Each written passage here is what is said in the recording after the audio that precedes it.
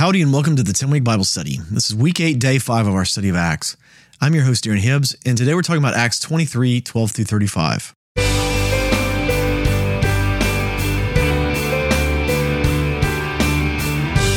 Welcome back to the 10-Week Bible Study. I'm your host, Darren Hibbs. Would you join me as we pray before we start today? Lord, would you open our eyes and our ears to hear what your word has to say to us, God? Speak to us. We want to encounter you through your word today. We want to meet you, Jesus, the living word, in your written word today. In Jesus' name we pray. Amen. With that, let's jump into God's word. I'll be reading today from the NIV. This is Acts 23, starting in verse 12. The next morning, some Jews formed a conspiracy and bound themselves with an oath not to eat or drink until they had killed Paul. More than 40 men were involved in this plot. They went to the chief priests and to the elders and said, "We have taken a solemn oath not to eat anything until we have killed Paul. Now then, you and the Sanhedrin petition the commander to bring him before you on the pretext that we are wanting more accurate information about the case. We are ready to kill him before he gets here." This is so,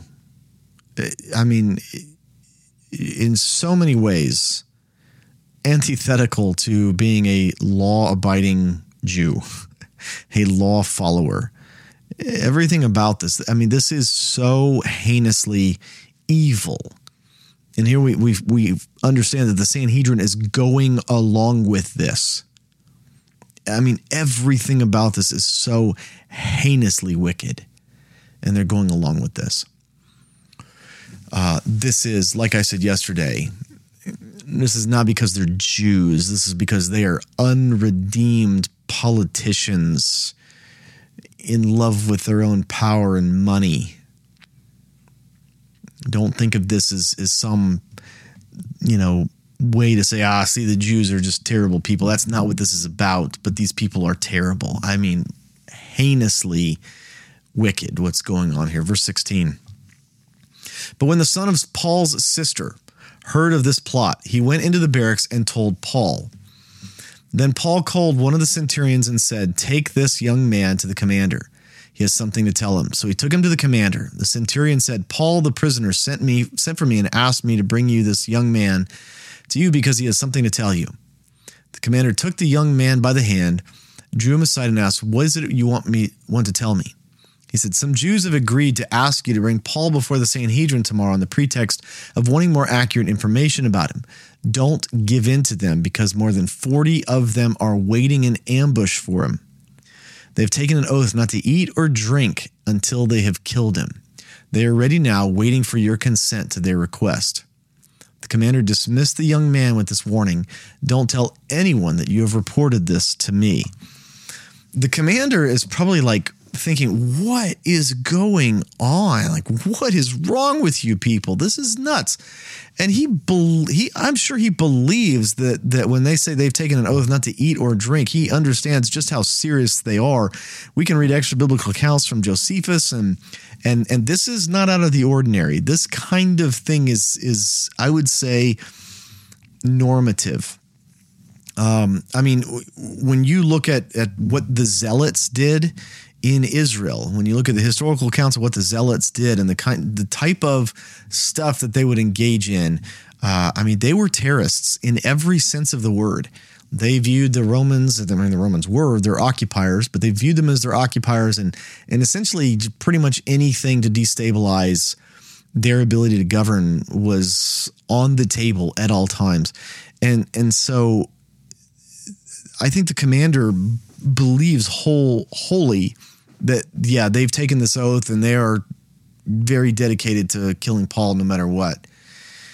And so he tells him, "Don't tell anybody you've told me this." I think that even the commander is thinking, my goodness, they are so serious. I don't even know who in my own organization or their organization, I don't know who knows what, or I don't trust anybody is what he's probably thinking.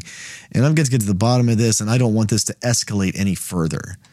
And he's probably thinking to himself, if I'm the commander, I'm thinking, if they kill Paul, there might be retributions from whoever Paul's group of people is. He didn't understand this. The commander doesn't understand Christianity. He doesn't understand the group of people that Paul's from. He knows nothing about this other than these, darn Jews here in Jerusalem are as ungovernable as possible. So he doesn't want some martyr to start some war between factions that he doesn't fully comprehend. And so he's got to do something. So he said, don't say anything to anybody about this.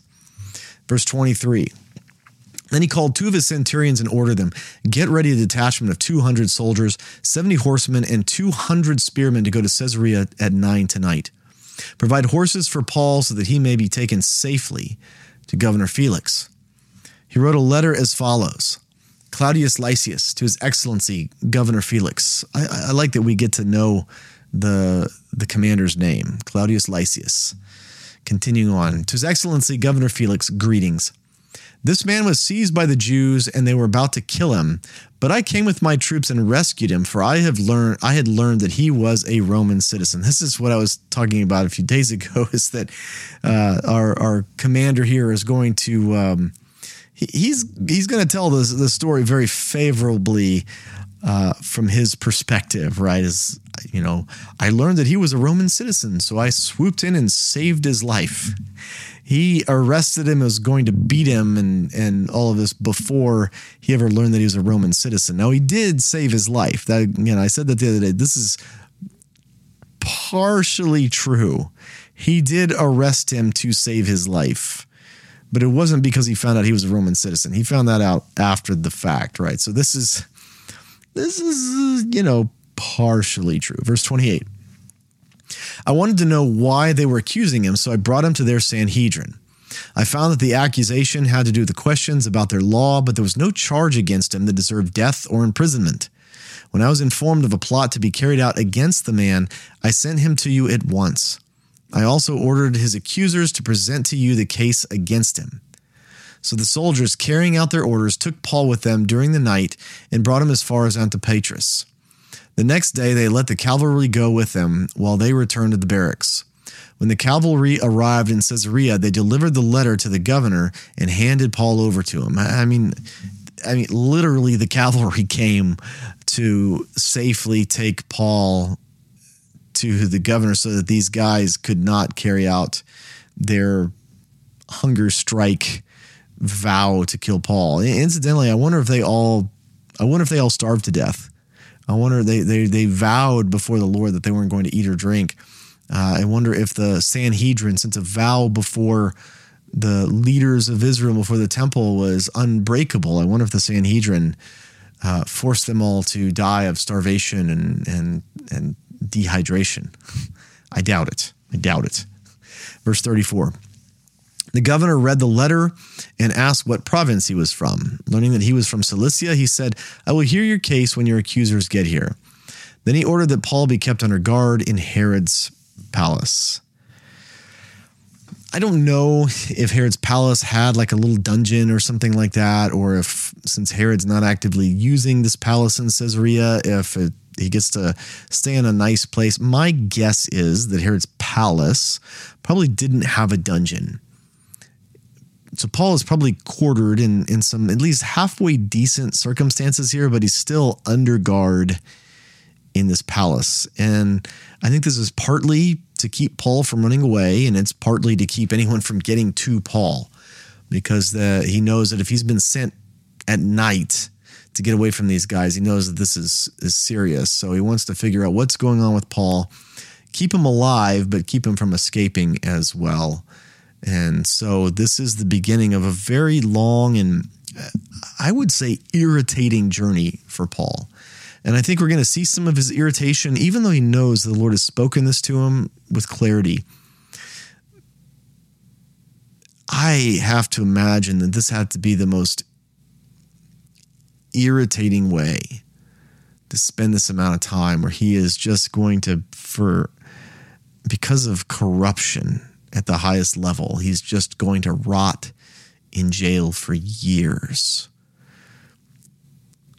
For a man that's been the equivalent of a jet setter in his day, traveling all over the Roman world, preaching the gospel, this has got to be tough. But even in this, Paul is going to maintain when we look at his letters, I think joy in the Lord, that his joy truly is in the Lord, not in his circumstances. Paul says that over and over throughout his epistles. It's not his circumstances that gives him joy. It's his knowledge that his sins are forgiven, that he's going to spend eternity with Jesus. That's the thing that can give us joy. It's not our circumstances. Sometimes our circumstances are good, sometimes they're bad. And if we lean into our circumstances for our joy, we will be wanting. But if our joy can be found in the Lord, and specifically in the fact that our sins are forgiven forever, and that forever we will live in eternity with God face to face,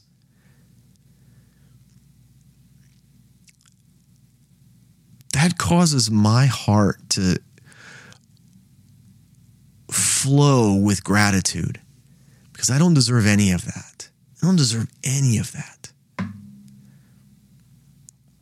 But that's my state forever. Because of my faith in Jesus, my allegiance to Jesus as the Son of God, forever and forever. My sins will be forgiven. I will live with him.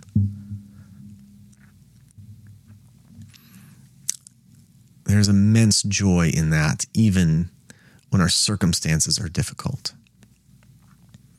For the 10-week Bible study, I'm your host, Darren Hibbs, and I can't wait to see you next time.